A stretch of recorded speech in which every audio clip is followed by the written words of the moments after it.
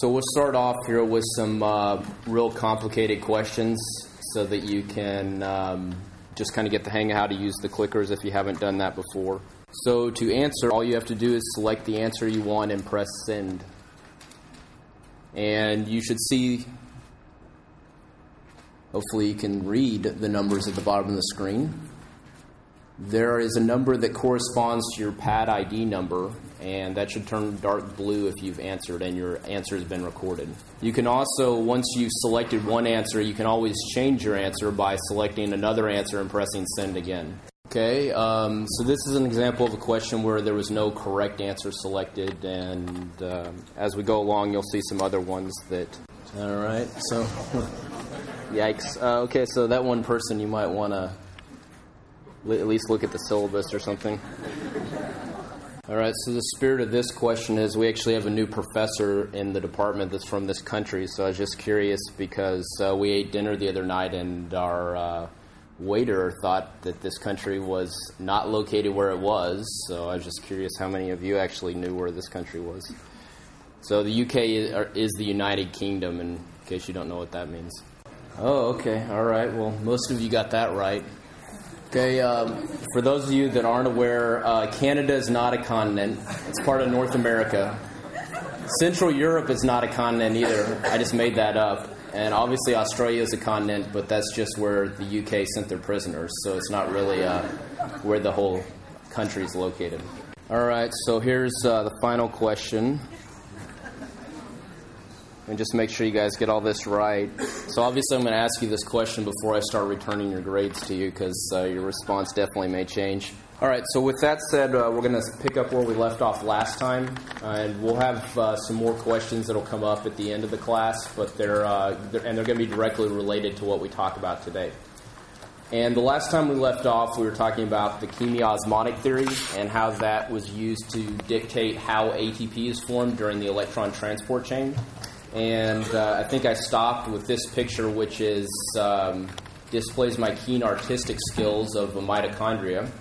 We have the outer membrane of the mitochondria, the inner membrane of the mitochondria, the matrix, which is the innermost portion of the mitochondria, and finally the inner membrane space, which is very creatively named because it's the space between the two membranes.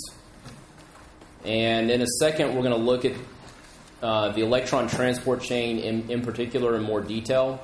And these different structures, these different anatomical locations within the mitochondria are going to come up again because they're key to how the cell is able to produce ATP. So hopefully, again, this should all be a repeat from last time. And what we'll do now is we'll just focus in on the key components of a single electron transport chain as illustrated by the colored boxes here. And here would be a zooming in of that, and you can see that these four components of the electron transport chain are physically embedded in the inner membrane, which means they span the inner membrane. Parts of them touch the matrix and parts of them touch the inner membrane space. And each of these components has a very specific name to it, but for the purposes of this class, I don't really feel it necessary to make you memorize that. So what we're going to refer to them today as cytochrome, or the components 1, 2, 3, and 4. And as you look at this, you may say, oh, gosh, you can't count right because it goes 1, 3, 2, 4. And that's because the physical arrangement or the anatomical arrangement of these structures is in numerical order, so 1, 2, 3, 4. But the way they've been numbered here is how energy moves along them. So if you apply energy to the first complex, it appears to jump to the third complex, and then back to the second complex, and then over to the fourth complex. And that will be important here in just a moment when we look at energy that's deposited on these components from the two reducing equivalents we talked about last time, NADH and FADH2. So if we start first with NADH, and we bring NADH and we deposit or interact it with this first complex, and this could be NADH that comes from the TCA cycle primarily. It could be NADH which comes from the conversion of pyruvate to acetyl-CoA, or it could be NADH which was made during glycolysis and subsequently transported into the mitochondria. Nonetheless, when you bring NADH here, it interacts with the first cytochrome or first complex, causing a reduction of this molecule to NAD and a transfer of electrons across all 4 cytochromes. And again, the pattern would be the electrons would start at the first complex, they would jump to the second complex, jump back to the third complex, and then continue on to the fourth complex. So just to summarize where we started and where we're to now, we started off with energy being in the form of glucose. Via the process of glycolysis and the TCA cycle, we took that energy and we converted it into one of two things. We either converted it directly into ATP or we converted it into NADH or FADH2. We're now taking the energy that's, in this case, an NADH molecule, and we're taking the electrons specifically, which are a form of energy, and we're running that energy across these 4 complexes, much like you'd run electricity along a power line if you're powering different plants in this case.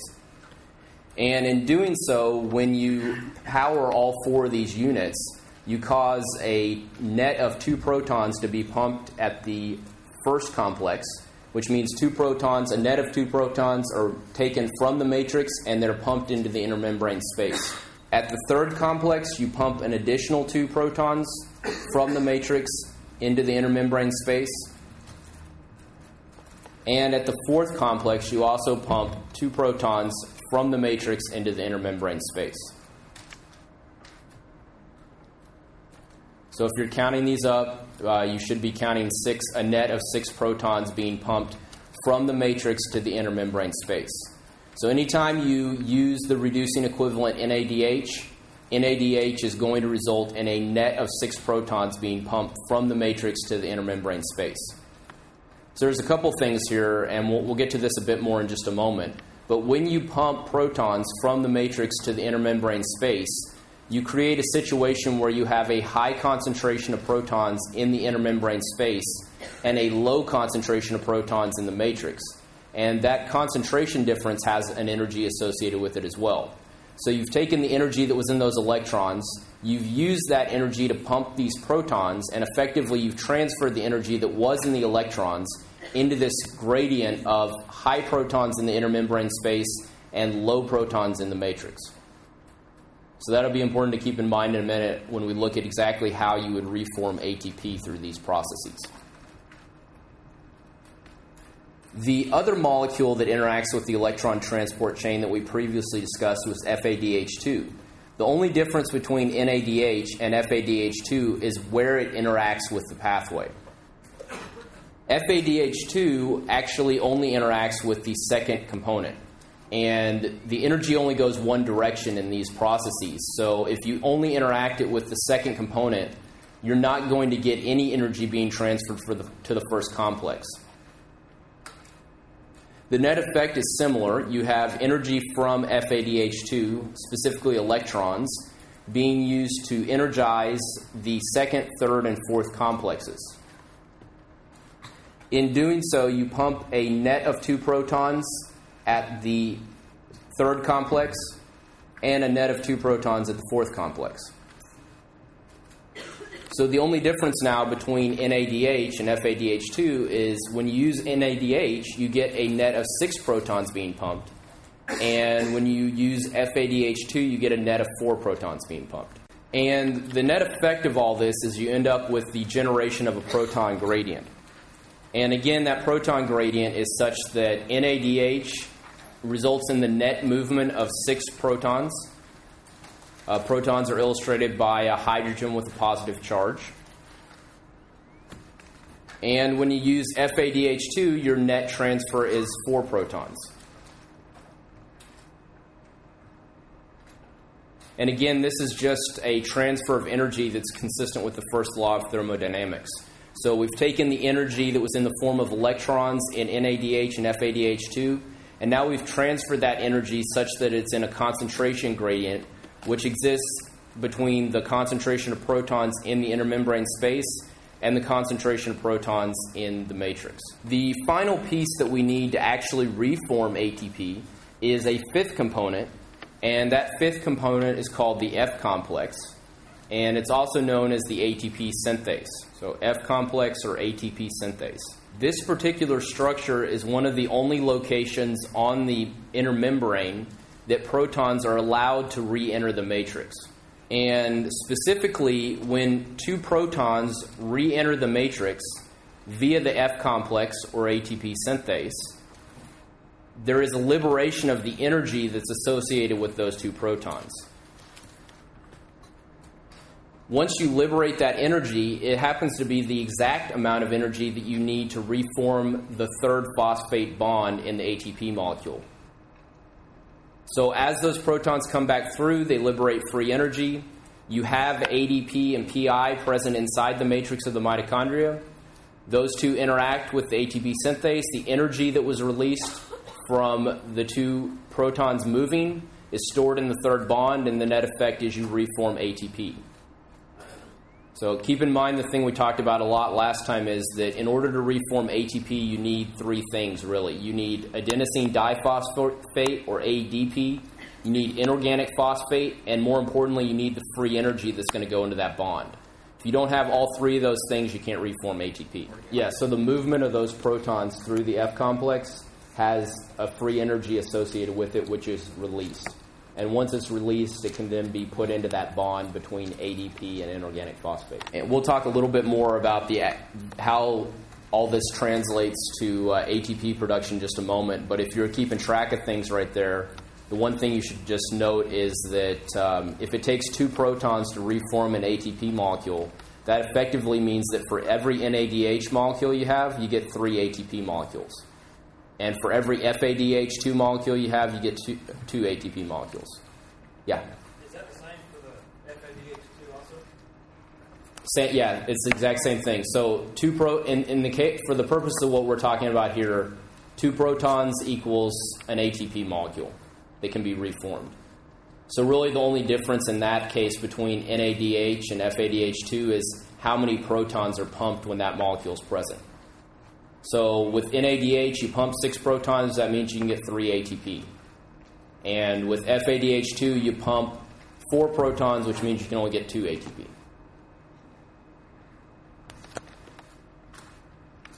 All right, the one thing that we haven't talked about yet, and obviously is important because this is oxidative metabolism we're talking about. Several slides ago, we talked about the transfer of pyruvic acid to acetyl-CoA, and we demonstrated that's the step where CO2 is produced, but we still haven't even mentioned where O2 is utilized, and that's the last part that we're getting to. And if you zoom in just on these last 2 components of the electron transport chain, so complexes 2 and 4, if you have your electron flow coming across the components of the electron transport chain, when it reaches the end of the 4th cytochrome, or 4th complex, it can't just run off into the matrix. And there's several biological reasons why that's the case. The easiest probably to understand is your body system prefers to be in a neutral balance. Anytime you have a molecule in your body that has a negative charge associated with it, it's going to always look for a positive charge. Electrons are negatively charged. They're always going to look for positive charges. So if you don't neutralize that molecule, it's just going to seek out a positively charged molecule, and the easiest for it to access is the phospholipid bilayer, which actually surrounds the mitochondria itself. So if you didn't neutralize these electrons, they would become other things which can then cause damage to the body. But luckily we do have a system in place to handle that, and that system relies on oxygen. Specifically, what happens is 1/2 of molecular oxygen, so molecular oxygen is O2, 1/2 of O2 is O. O comes in and it binds a pair of electrons and it forms water. So this is also considered, sometimes people will say they call oxygen in this case the final electron acceptor, because it's present to accept the final electrons after they've been utilized to pump protons. One thing in particular that we know, there's a lot of things that are associated with aging, but one thing in particular is there is a change in the efficiency of O2 to buffer electrons, and some people speculate that difference in efficiency is what translates to an increase in oxidative damage or other electron-related damage. So it's possible just the dysfunction of the system may contribute to some of the changes that you see in aging. All right, now that we've talked about glycolysis, the TCA cycle, and the electron transport chain, it's probably helpful to actually go through and tally up how many ATP we've generated along the way. And the disclaimer is, as we look at these numbers, these are the numbers that I would like you to know for the purpose of this class. If you bought the current textbook, I think it has different numbers than the previous version of the textbook. And probably if you look on the internet, you'll find even different numbers than that. And the reality is that no one, I don't think, is 100% sure exactly how many ATP you get per molecule of glucose. And the numbers that I'm going to show are what are generally considered to be the consensus as to what happens. The first process that we talked about last time was glycolysis. And in glycolysis, we produce a net of 2 ATP molecules. And we produce 2 NADH molecules. And again, this is assuming that the end product of glycolysis is pyruvic acid, which we're going to convert into acetyl-CoA. And the 2 ATP molecules obviously translate to 2 ATP molecules. The 2 NADH molecules translate anywhere between 4 and 6 ATP. So you may be sitting there now saying, well, wait a minute. He just said just a second ago, if it's an NADH molecule, you always get 6 ATP. And that's the case most of the time. And when I say most of the time, what it means is that's actually only the case if that NADH is produced inside the matrix of the mitochondria. TCA cycle, that occurs in the matrix of the mitochondria. And as such, any of the NADH you produce, they just go right over the electron transport chain.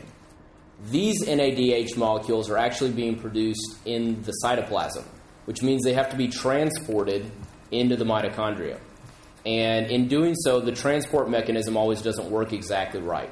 So sometimes an NADH that's produced in glycolysis becomes an FADH2 molecule inside the mitochondria. So if you had a molecule of glucose being metabolized, you would essentially have your 2 ATP molecules and your 2 NADH molecules. And if both of those got converted into FADH2 in the mitochondria, then you would have the 4 ATP, because we get 2 ATP per FADH2 molecule. If both of those NADH molecules from glycolysis got converted into NADH in the mitochondria, then that would translate to effectively 6 ATP being produced. And if you had one being converted to NADH and one being converted to FADH2, you could end up with 5 ATP. So it's a little bit different depending on how that transporter works.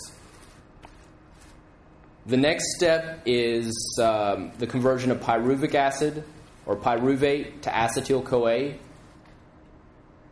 And in that process, we generate 2 NADH molecules. That process occurs within the mitochondria, so those directly translate to 6 ATP molecules. So really to this point, we've generated a fairly large amount of ATP, but nothing compared to what you can get when you metabolize it all the way. The next step would be that you would have to use the TCA cycle to metabolize that the rest of the way. And in doing so, each time you run the TCA cycle, you start with an acetyl-CoA molecule.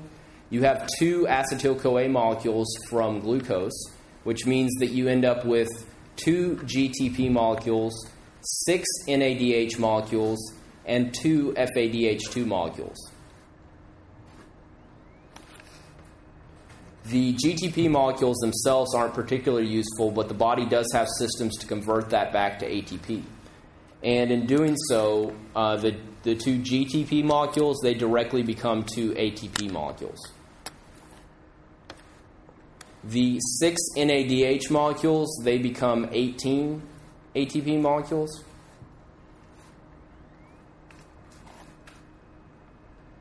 And the 2 FADH2 molecules, they become 4 ATP molecules. So if you go through and you add all this up, you'll get that for this molecule of glucose, you can make somewhere between 36 and 38 ATP. And that's if you fully metabolize the whole molecule through the end of the electron transport chain. Yeah, so that's during glycolysis. Right. It's the NADH that's made during glycolysis, and it's just that there's a transporter that moves that molecule. That molecule is not fat-soluble. That means you have to have a transporter to move it into the mitochondria, and the transporter doesn't work exactly right every time. Okay. So essentially it makes a mistake, more or less. It should be converting it to NADH, but for whatever reason it doesn't convert it to NADH. It's not 100% of the time. You probably can't even put a percentage to it how often that actually happens. All right, so one other thing that's important to take note of is we did get 36 to 38 ATP out of this molecule. And we'll talk more about the efficiency of these metabolic systems in some subsequent lectures. But in general, the human energy systems are only about 20% efficient at taking the energy that's in glucose and converting that energy into ATP. So while we got 36 to 38 ATP, there's actually about 4 times more energy in that glucose molecule that could have been used to make ATP. And in the case of people, all that energy is being lost in the form of heat, which is consistent with the second law of thermodynamics. So energy is not created or destroyed, is changing forms is the first law, and the second law is all physical processes lead to an increase in entropy. In the case of this system, the heat that's produced is entropy. It's disorder. So either the energy is going to go into ATP or it's going to go into heat, but it's not going to go into both. And again, in the case of the human metabolic system, most individuals are only about 20% efficient at extracting that energy that's in glucose and converting that into ATP. Theoretically, but no, there's not any biological systems that are 100% efficient. And there's also processes the body may use to make the energy systems even more inefficient. So, for instance, certainly not something we ever have to worry about here, but if you're ever exposed to temperatures that would cause frostbite or freeze or lower your body temperature down a whole lot, one mechanism the body has to use to maintain body heat is to cause an uncoupling of energy production from these systems, which means that you burn glucose and you don't make any ATP. You make 100% heat. And that's one way the body can actually maintain body heat during extreme conditions. And then usually what gets people in trouble is when their body loses the ability to make energy that way or make heat that way, then it's not going to be good. So when you're making 100% heat, you're not getting any ATP at all? Probably, or so little it doesn't matter because that's not why you're activating the metabolic systems. So virtually you run out of energy in this. Yeah, or the system just can't keep up. One of the two. So, like, for instance, we'll talk about heat transfer in a couple of weeks. And obviously, if you fall, like, water, for instance, transfers heat about 6 to 8 times as fast as air. So if you fell in cold water, there's no way really cold water, your body's not going to keep up with the amount of heat it's losing. And you're not going to probably make it very long if you don't get out of the water very fast. So the last time when we talked about how glucose gets into the muscle cell, I talked about hexokinase. One of the roles of hexokinase is to keep glucose from leaving the muscle cell. So when you get glucose into the muscle cell and you phosphorylate it with hexokinase, that glucose is never leaving the muscle cell until it gets metabolized. No, it gets, certainly if you're at rest, it would get stored in the form of glycogen. And so the glucose you're converting into ATP, and you can't store ATP. You can't really store ATP. You can store a little bit of it, but for the most part, you have to continually make it. And if you're talking about exercise, in an exercising individual, glucose can't supply energy during exercise because it doesn't, the processes which activate or basically phosphorylate glucose, meaning hexokinase, and the transporters that move glucose into the muscle cell, they don't work fast enough. And there's sometimes, like I think even in your book, it may refer to hexokinase as the rate limiting step. So the way you can think about it is this whole process, all these processes we talk about, they're only as fast as what the slowest step is. So if the slowest step is hexokinase, that's dictating the rate that your body makes ATP at. However, if you can use glycogen, you can avoid the timing of the hexokinase step and you can speed up the rate of ATP production. And the rate of ATP production from these systems is about twice as fast if you're using glycogen instead of glucose. Yeah. Okay. All right, so a couple things about exercise as it relates to oxidative phosphorylation. Most of the exercise we're talking about is going to be endurance-type exercises, typically things that are longer than, say, a 1,500-meter run. The activity duration is traditionally something greater than 2 minutes. The primary fuel storage sites are going to be the cytosol, the blood, the liver, and fat or adipose tissue. And not today, well, maybe today, but at some point we're going to talk a little bit about fat metabolism and how that works. The rate of ATP reformation in comparison to anaerobic glycolysis and the ATP-PC system is very slow. And hopefully that's been obvious. When we talked about the ATP-PC system, you have one reaction. In one reaction, you go from ADP back to ATP. Anaerobic glycolysis, now it's taking about 14 reactions to get back to ATP. And now to make ATP via this system, you have about 35-something reactions to get all of that glucose metabolized and to the form of ATP. The key fuels that are used by this system are glycogen, lipids, and to a lesser extent amino acids. For the most part, when we look at an exercising individual, proteins or amino acids are not the primary source of ATP production during exercise. Amino acids and proteins, they provide the structure for ATP reformation, and they provide the structure for skeletal muscle contraction, but they're not ideally suited to be substrates for ATP production. So really what that means is that your body is going to rely on fats or lipids, and it's going to rely on carbohydrates. And then when in a couple more lectures, we'll talk about how exercise intensity actually influences which of these substrates is used to make ATP. And what you'll find is the harder you exercise, you can't really even use lipids to make energy. All you can use is carbohydrates, and more specifically, glycogen. All right, so similar to what we looked at with the other energy systems, this graph has concentration on the y-axis as a percentage of resting values and exercise time on the x-axis in minutes. And what we find is if we look at muscle glycogen stores, as exercise progresses, assuming the person wasn't drinking any sort of carbohydrate drink, there's a progressive decline in muscle glycogen stores. That's combined with a fairly consistent maintenance or a slowed decline of ATP levels.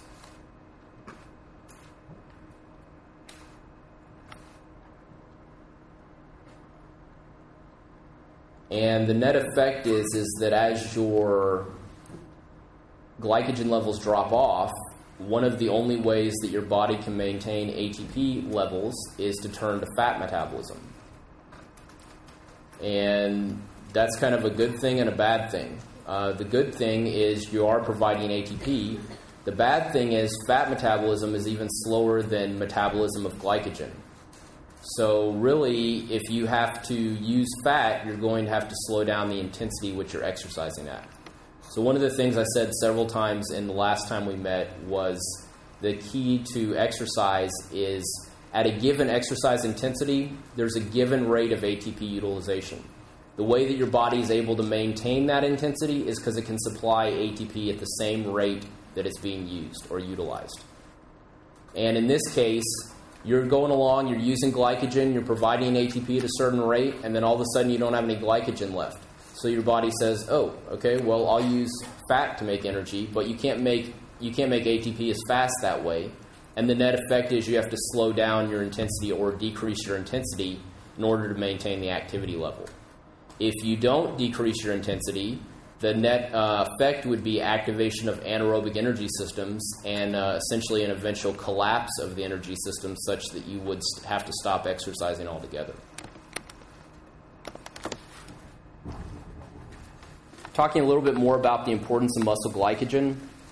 During long duration exercise, the hexokinase enzyme simply doesn't work fast enough to supply the demand for glucose 6-phosphate. The way the body primarily provides glucose 6-phosphate during exercise is via a process known as glycogenolysis. And that term, if you break it down, what it means, you can see the word glycogen in there, and you can see the word lysis.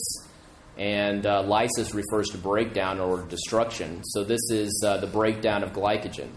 And when you break down glycogen, you have the ability to release multiple glucose 6-phosphate molecules at one time, and specifically provide them at the rate that is sufficient to maintain the speed of ATP production from glycolysis.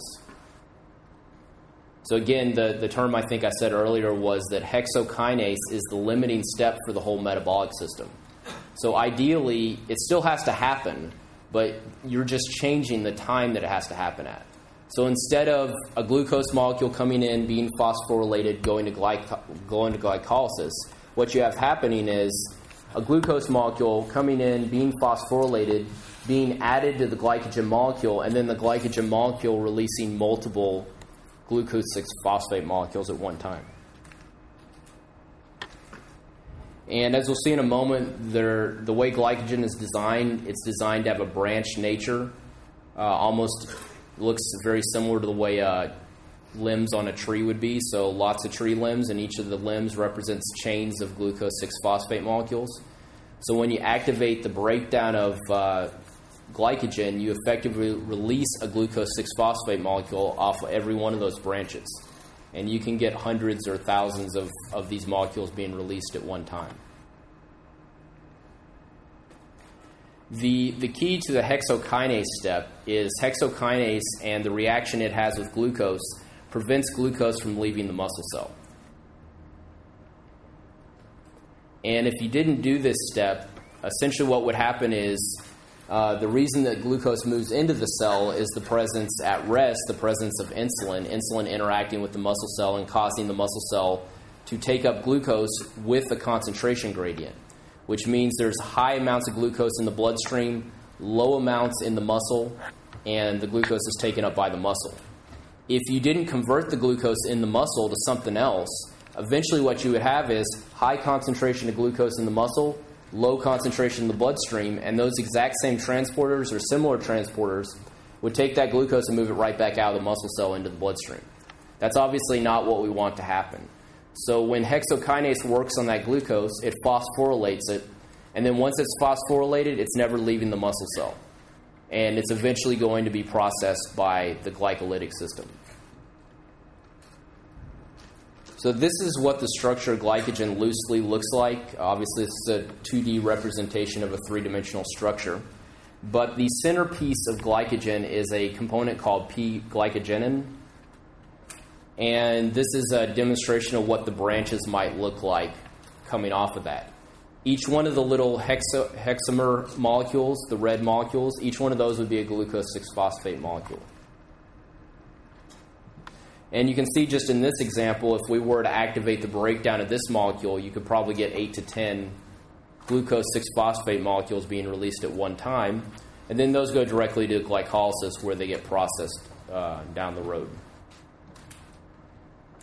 And then if you were taking in glucose at the same time, the glucose would be acted on by hexokinase, and the resulting glucose 6-phosphate would most likely be stored back into the glycogen molecule. All right, so we've talked about how you can make ATP or reform ATP in the mitochondria via the electron transport chain. But what we really didn't talk about is how you can get ATP that you've reformed out of the mitochondria. And more importantly, how do we get more ADP and inorganic phosphate into the mitochondria? So what's happening is, as the skeletal muscle is contracting, you're utilizing ATP at the contractile units, so the actin and myosin, and that's resulting in the formation or the release of adenosine diphosphate and inorganic phosphate. So you need to get those components into the mitochondria, and you need to get ATP that you've just reformed out of the mitochondria. And none of those molecules are fat-soluble, which means they all require transporters. And if we looked at just the inner membrane itself, so the inner membrane is demonstrated by the two lines, We have the intermembrane space on the left side and the matrix on the right side. The first transporter is something that's referred to as the ATP antiporting mechanism.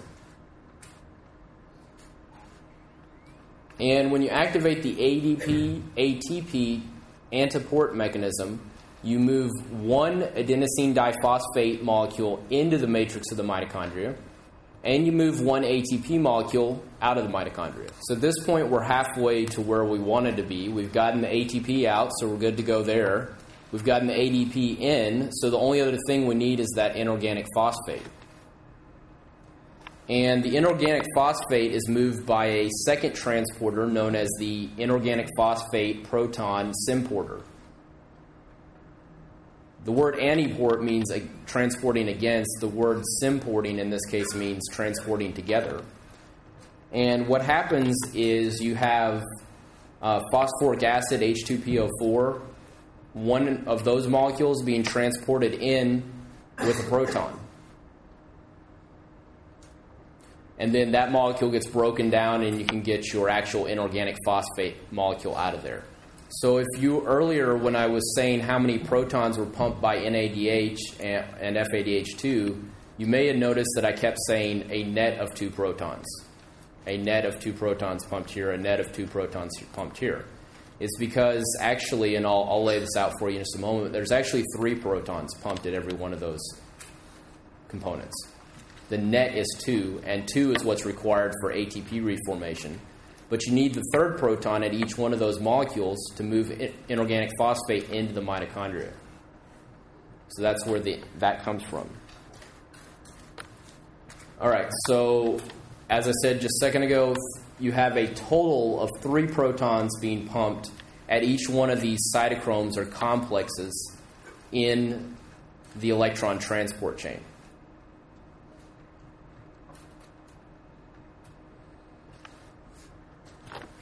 Of those 3, the 2 are used at the F complex to reform ATP.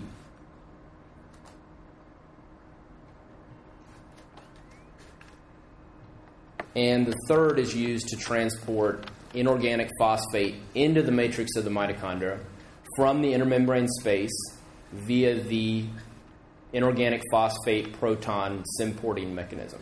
All right, so any questions about how this all is working?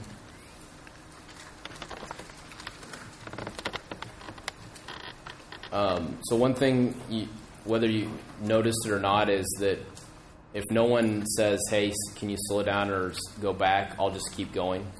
And sometimes I'll even go faster. So it's not intentional. It just kind of happens. So if you're still trying to get something written down and you need me to pause or go back a slide, all you have to do is raise your hand or screech or whatever.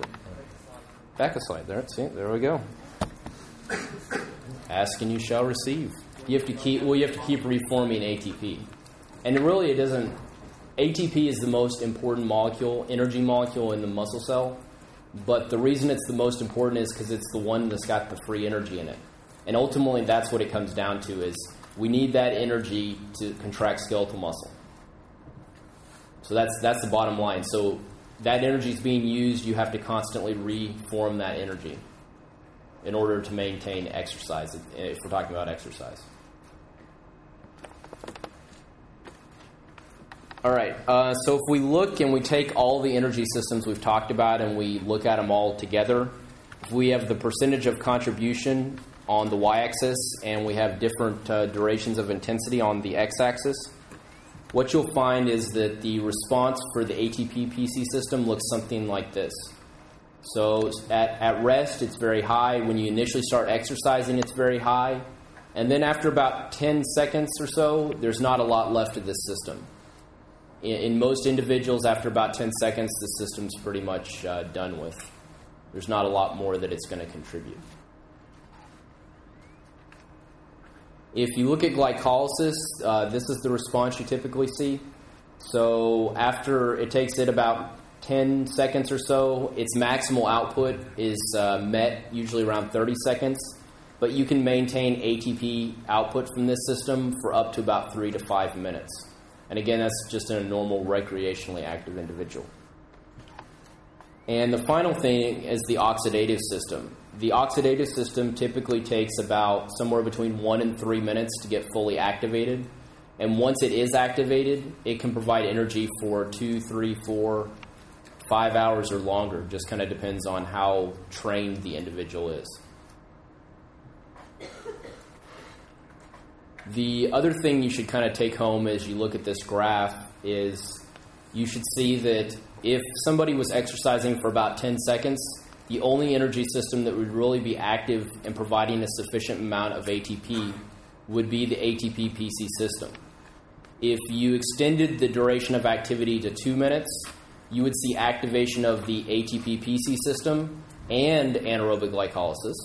And then if you looked over and you saw someone exercising for 60 minutes or longer, or even really longer than 5 minutes, you would see activation of first the ATP-PC system, then the anaerobic glycolysis system, then the oxidative phosphorylation system. And in the case of that last type of exercise, once oxidative ATP production is fully activated, the other energy systems would just taper off and return to pretty much what they are at rest or until they're needed again. That's pretty much it for what we're going to talk about with glucose metabolism. Some of the concepts of it will come up a little bit more when we get to metabolism in more detail and endocrinology. So looking now at lipid metabolism, essentially there are 3 types of lipid molecules. There are fatty acids, there are triglycerides, which are a storage form of lipids,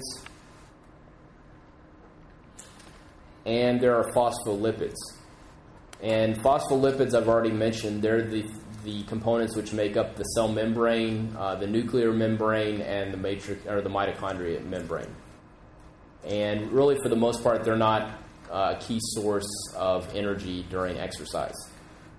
So really, the 2 molecules we're going to focus on for the rest of the class today are fatty acids and triglycerides. One thing that we know about lipid metabolism is that it actually requires more oxygen to generate ATP than if you use carbohydrate metabolism. So what on earth does that mean? Well, it means that for an individual exercising outside in Houston that's just going for a run, it probably doesn't mean anything. If you're looking at someone from Houston going to Colorado and trying to go for a run, that might be a significant problem because acute exposure to altitude affects oxygen availability. Also, if you were looking at a well-trained athlete, there's a pretty good chance they may develop what's referred to as exercise-induced hypoxemia, which means that as a result of their training, their body systems don't provide oxygen as well. And that could certainly influence which substrate is preferably used. To kind of put it all in perspective, a lean individual can store somewhere in the neighborhood of 75,000 kilocalories worth of energy as triglycerides. And if you're not familiar with how to relate that back to exercise, you could exercise for several days with that amount of energy continuously, if you could actually convince your body to do that. To put that in perspective, a lean individual who hasn't carbohydrate loaded can usually store somewhere around 2,500 kilocalories of energy from glycogen. Now, depending on how hard you were to go and exercise, that 2,500 kilocalories, that may last you 2 hours or it may last you 5 hours. It just depends on how intense the exercise is that you're doing. The key to metabolizing fatty acids is to first start with triglyceride lipolysis. And the processes of triglyceride lipolysis are catalyzed by 3 reactions, which are all controlled by the enzyme hormone-sensitive lipase.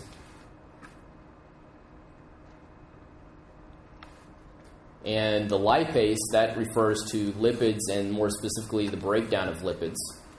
And hormone sensitive suggests that it responds to other hormones. And when we get to the endocrinology section, we'll talk some more about the hormones that activate hormone sensitive lipase. The triglyceride molecule can be generally drawn like this. 3 fatty acid molecules, as the name suggests. And then the final piece is the glycerol backbone. And the orange bent line is a 3-carbon molecule that's called glycerol, and that's the key piece that holds the triglyceride together. So these 3 fatty acids are all each bound to a carbon on glycerol. Interestingly, glycerol and lactate and pyruvate, they all have a very similar shape because they all have 3 carbons and they just have slightly different arrangements of the components in that chain. And I just generically wrote fatty acid here because if you know anything about fatty acids, you know that there's about 90 million different kinds of fatty acids, and they're all named based on the number of carbons that they have, and some of them have chemistry names that make sense, and some of them just have random names that make no sense. So really, just for the purpose of this, you should just know that a triglyceride is a glycerol molecule with 3 fatty acids connected. So what hormone-sensitive lipase is going to do for us is it's going to release those fatty acid molecules.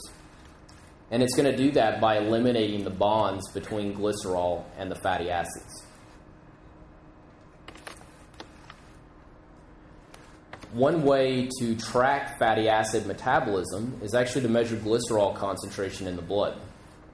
Because essentially, if you have all these different types of fatty acids and theoretically they're being metabolized, you can't really measure a concentration of one of these fatty acids. But glycerol will always be present. And the more fatty acids or more triglycerides you break down, the more glycerol you'll have present in the bloodstream. So one way to track the metabolism of fatty acids is actually to measure glycerol concentration because it's pretty stable during exercise.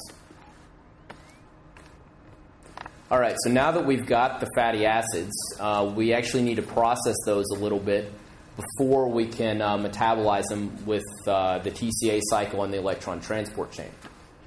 When we talked about glucose, that processing mechanism was glycolysis. So glycolysis processes glucose to pyruvate and to eventually acetyl-CoA.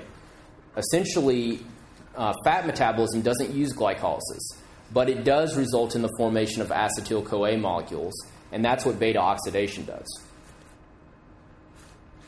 Beta oxidation occurs in the matrix of the mitochondria, so all the molecules you produce during beta oxidation, they all can translate back into ATP, energy for ATP reformation. The system itself is catalyzed by a series of 4 distinct reactions. And the final end product of those 4 reactions is a fatty acid molecule which has been shortened by 2 carbons and an acetyl-CoA molecule. So, for example, if I started with a 16-carbon fatty acid, after it went through beta oxidation one time, I would have a 14-carbon fatty acid, and I would have acetyl-CoA.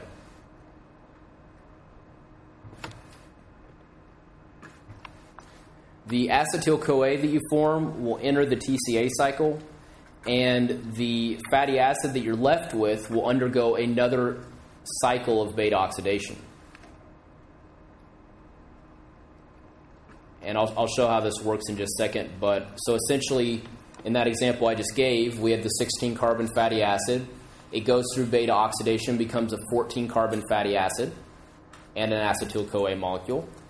And then you go and you take that 14-carbon fatty acid through beta oxidation, and you end up with a 12-carbon fatty acid and another acetyl-CoA molecule.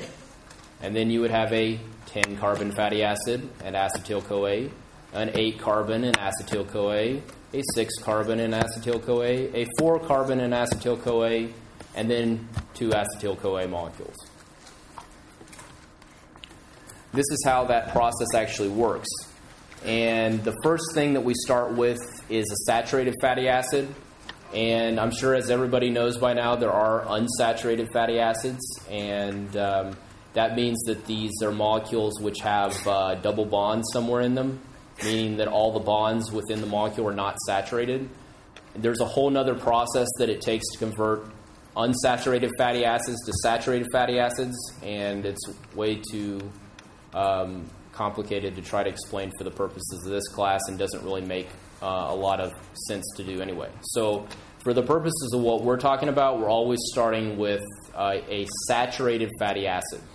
That saturated fatty acid is put into beta oxidation, and the first thing that we generate is what I'm generically calling product 1.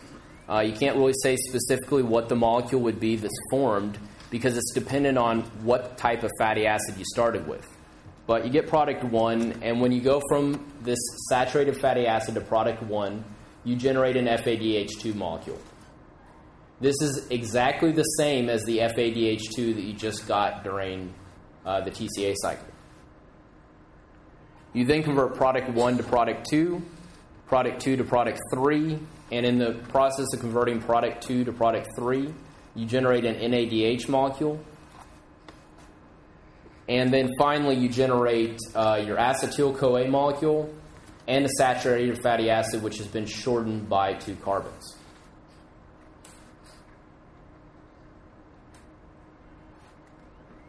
The easiest way to determine how many times you'd have to use beta oxidation is to take the number of carbons that the fatty acid has, divide it by 2, and subtract 1. So essentially that means if you had an 18-carbon fatty acid, you would have 9 minus 1. It would take 8 cycles of beta oxidation. So the reason only 8 is because when you come to the 8th time, you're going to have a 4-carbon fatty acid. And at the end of the process, you're going to have 2 2-carbon molecules. And acetyl-CoA is a 2-carbon molecule. So effectively, at the end of that final cycle of beta oxidation, you have 2 acetyl-CoAs. So the number of fatty acids divided by 2 minus 1. All right, so now we can do the same type of thing that we did for glucose, except we can do it for a fatty acid. And we have to pick one to use. So just for the purposes of this example, I'm going to use stearic acid, which is an 18-carbon fatty acid. But for the purposes of the exam, you should be able to do this for any length carbon fatty acid because it's just a matter of multiplying the things out. So the first thing that I didn't mention was in order to start beta oxidation the first time, you actually have to use 2 ATP molecules. So right off the bat, you start off with a negative 2 ATP molecules. For this particular molecule, we need 8 cycles of beta oxidation. And 8 cycles of beta oxidation is going to yield 8 NADH molecules and 8 FADH2 molecules. In the electron transport chain, that will directly translate to 24 ATP molecules and 16 ATP molecules.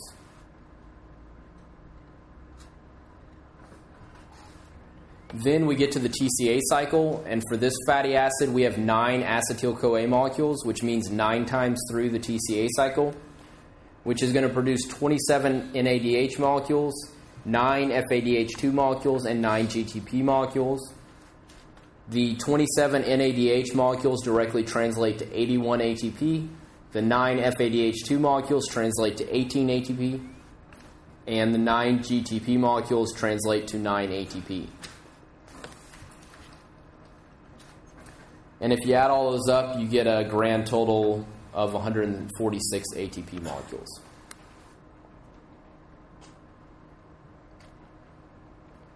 If we look at that in comparison to glucose, essentially for this fatty acid, we got effectively 4 times as much ATP molecules out of it. But it takes a lot longer to get those ATP molecules out, and the whole process itself is a lot slower. The other slight problem is, if you remember when we talked about glycolysis and these things the last time, the location where you produce CO2 is when you convert pyruvic acid to acetyl-CoA. This process never does that step. And in never doing that step, you really don't ever produce CO2, but you will continue to use large amounts of O2 because every one of these reducing equivalents you produce requires half of a molecular oxygen to get rid of the electrons that result from it. So how exactly does beta oxidation work during exercise? Well, obviously it's used to produce ATP. Hopefully it's obvious all the stuff we've talked about is used to produce ATP. And for the most cases, in a individual who is exercise trained, the primary way their body makes ATP at rest is with beta oxidation and lipid metabolism. And that's a unique adaptation that allows for the sparing of muscle glycogen stores. The second way it's used to produce ATP is when the exercise intensity is very low. So, for instance, when the exercise intensity is less than 40% of maximal effort, that's the primary time that you would be using fatty acids to make ATP. A third reason that you would use beta oxidation is when glycogen is not abundant. The most obvious case of this is when you're at the end of a very long duration exercise. Sometimes you'll hear, if you ever hear an elite level marathon runner talk after they've just not finished where they wanted to finish. I was going to say tanked their event, but we'll just say not finished where they wanted to finish. But one of the things sometimes they'll say, I didn't get my nutrition right. And that usually means I didn't have enough glycogen to maintain the pace I wanted to maintain for the whole time. And if you run out of glycogen, you have to turn to fat to make ATP. And if you turn to fat, you have to slow down. Can't go as fast, which would effectively mean that you didn't meet your target goal. How the body uses carbohydrate or fat is dictated by a principle that's known as the crossover effect. And we'll look at the crossover effect in just a moment. So any questions up until this point?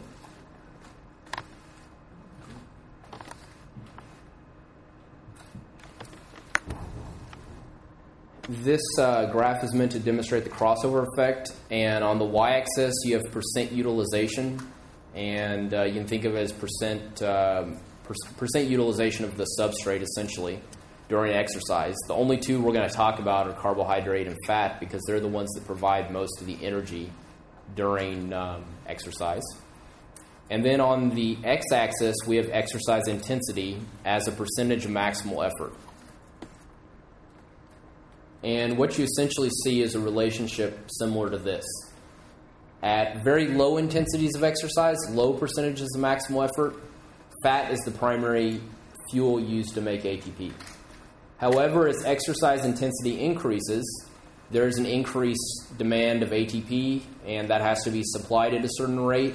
And the only way to do that is by metabolizing carbohydrate, and more specifically, muscle glycogen. The actual point at which this crossover occurs in an untrained individual is somewhere between 35 and 40% of maximal effort. Yeah. So certainly and we'll talk about this in some subsequent lectures, certainly if somebody was trying to do aerobic exercise training, one of the things you're trying to do is push the crossover point further to the right, meaning it would occur at a higher percentage of maximal effort. The other thing is this 35 to 40% of effort is, if you've ever read in a muscle or fitness magazine or something like that, they'll say, oh, if you want to lose weight and you want to burn fat, you have to exercise below 40% of your maximal effort. That's where this comes from. The only thing that they left off when they usually say that is there's actually two factors that determine how much energy you expend during exercise. Intensity is only one of them. The other is duration. So the reality is, based on all the literature we have, is it really doesn't matter whether or not the calorie you burn came from carbohydrate or came from fat. If you're burning more calories than you're taking in, you lose weight. And what people will say is, oh, but you want to selectively try to only burn fat during exercise. So you have to exercise below 40% of maximal effort, which that means essentially you can give yourself the option. You can either exercise for an hour at 60 to 80% of your max, or 4 hours at 40% of your max to get the same caloric expenditure. And so that's the part that's usually left out. And when you really come back and you look at that type of duration, most people aren't going to want to exercise for 4 hours when they could exercise for 1 hour. And all the research suggests that you don't get any difference in weight loss, whether it's 4 hours at 40% or 1 hour at 60 to 80%. Okay, so a couple of questions and then we will call it a day.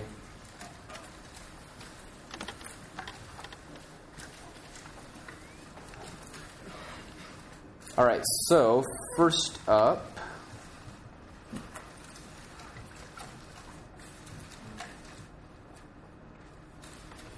metabolism of fat is more efficient than metabolism of carbohydrate. So efficiency could be related to oxygen utilization, essentially, or rate of production. So obviously the answer should be false. Fat is not more efficient at making ATP than carbohydrate in terms of either rate or oxygen utilization. So complete metabolism of 2 glucose molecules will produce how many ATP molecules? Okay, so this demonstrates the importance of reading the question. Okay, it says 2, not 1, so you should have taken all the numbers we talked about earlier and multiplied by 2.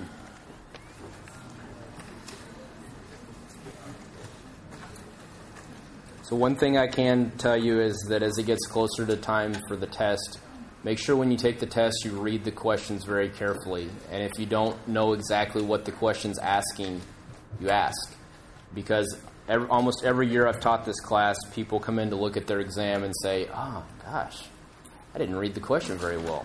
So most of your mistakes can be eliminated by simply reading the question and making sure you understand what it's asking you. All right, next up, muscle glycogen is important to exercising individuals because they rapidly supply glucose 6-phosphate. True or false?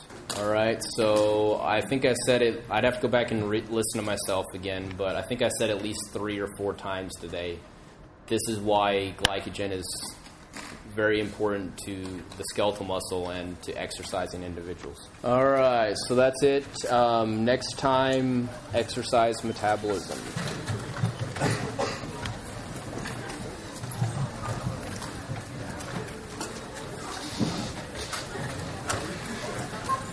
You said you had a list of the people that registered their GPS devices? Yeah.